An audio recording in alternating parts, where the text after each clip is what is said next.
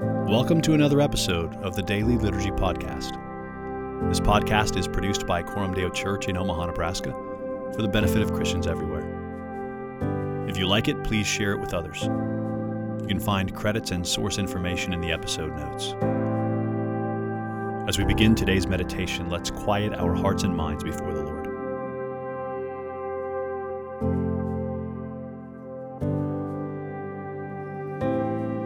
O Lord, you have searched me and known me.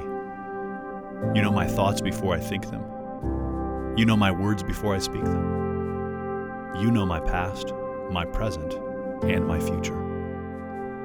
Awaken me now to seek you while you may be found, to call upon you while you are near, and to live a life that brings glory to your name.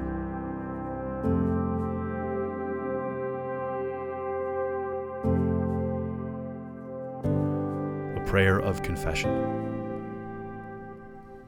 Heavenly Father, I enter this day full of thanksgiving, because you have redeemed my life by your mercy and grace. I worship you for such a great salvation, even as I come to you in repentance. Hear my confession, Father. Forgive me for underbelieving your gospel and overbelieving my worries. Forgive me for being slow to listen and quick to judgment. Forgive me for failing to love you and your church. Have mercy on me, Lord, for Jesus' sake. Amen.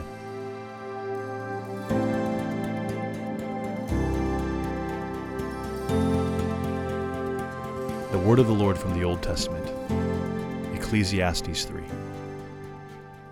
For everything there is a season, and a time for every matter under heaven, a time to be born and a time to die, a time to plant and a time to pluck up what is planted, a time to kill and a time to heal, a time to break down and a time to build up, a time to weep and a time to laugh, a time to mourn and a time to dance, a time to cast away stones and a time to gather stones together, a time to embrace and a time to refrain from embracing, a time to seek and a time to lose, a time to keep and a time to cast away, a time to tear and a time to sow, a time to keep silence and a time to speak, a time to love and a time to hate, a time for war and a time for peace.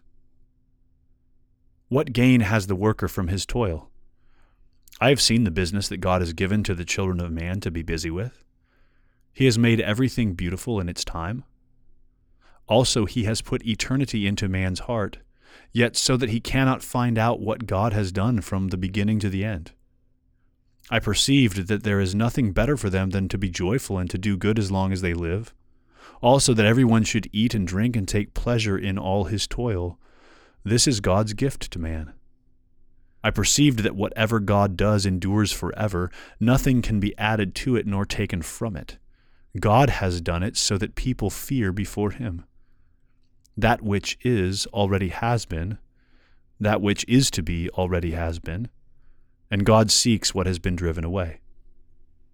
Moreover, I saw under the sun that in the place of justice, even there was wickedness. And in the place of righteousness, even there was wickedness. I said in my heart, God will judge the righteous and the wicked, for there is a time for every matter and for every work. I said in my heart with regard to the children of man, that God is testing them, that they may see that they themselves are but beasts. For what happens to the children of man and what happens to the beasts is the same. As one dies, so dies the other. They all have the same breath, and man has no advantage over the beasts, for all is vanity. All go to one place. All are from the dust, and to dust all return. Who knows whether the spirit of man goes upward and the spirit of the beast goes down into the earth? So I saw that there is nothing better than that a man should rejoice in his work, for that is his lot. For who can bring him to see what will be after him?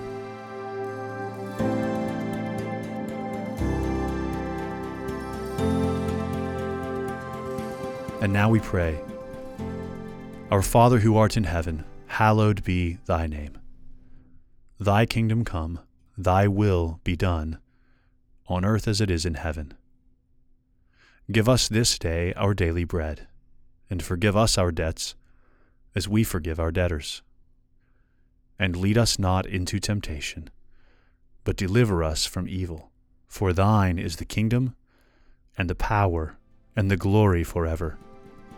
Amen.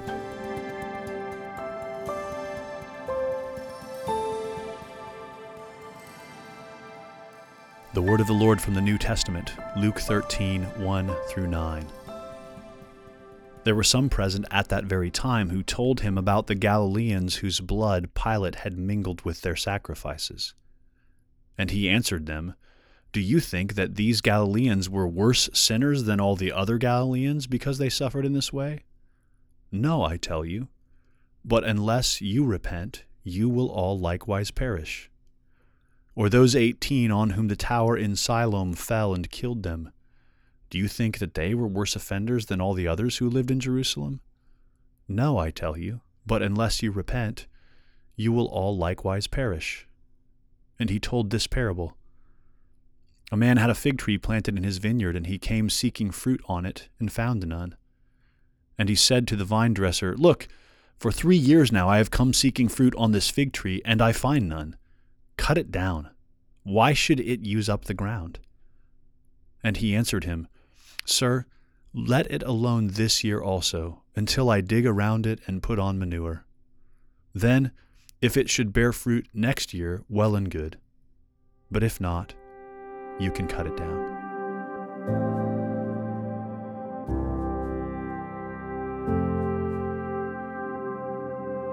A prayer of adoration. Sovereign God, I worship you for the justice of your judgment. You will not let the guilty go unpunished, yet you are patient, desiring that all should come to repentance. Thank you that your wrath is not arbitrary or random, but is rooted in your eternal, unchanging goodness.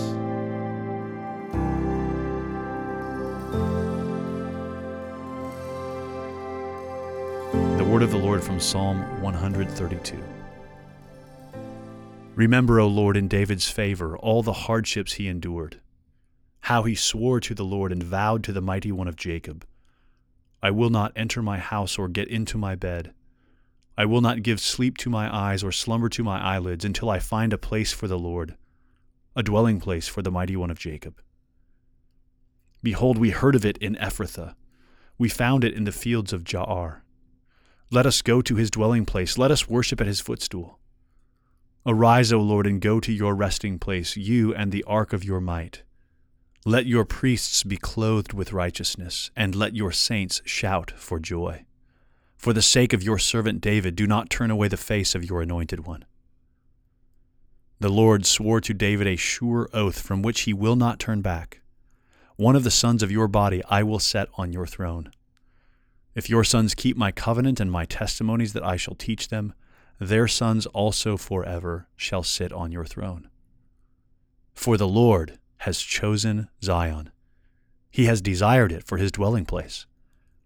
This is my resting place forever. Here I will dwell, for I have desired it. I will abundantly bless her provisions. I will satisfy her poor with bread. Her priests I will clothe with salvation, and her saints will shout for joy. There I will make a horn to sprout for David. I have prepared a lamp for my anointed. His enemies I will clothe with shame, but on him his crown will shine.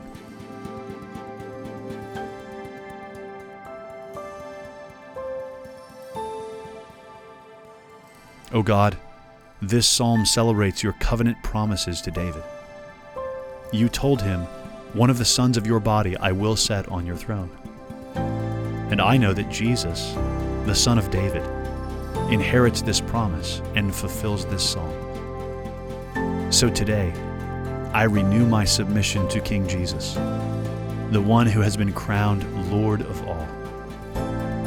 I confess that sometimes my obedience can be slothful, weak, and half-hearted. But as I hear this psalm, I am inspired by David's zeal for your house. He promised not to give rest to his eyes until he established Zion as your dwelling place. Likewise, let me be resolute in my devotion to you today. Help me diligently offer you my full and complete obedience, rejoicing in your rule and reign, and purposing to serve you wholeheartedly in whatever comes my way.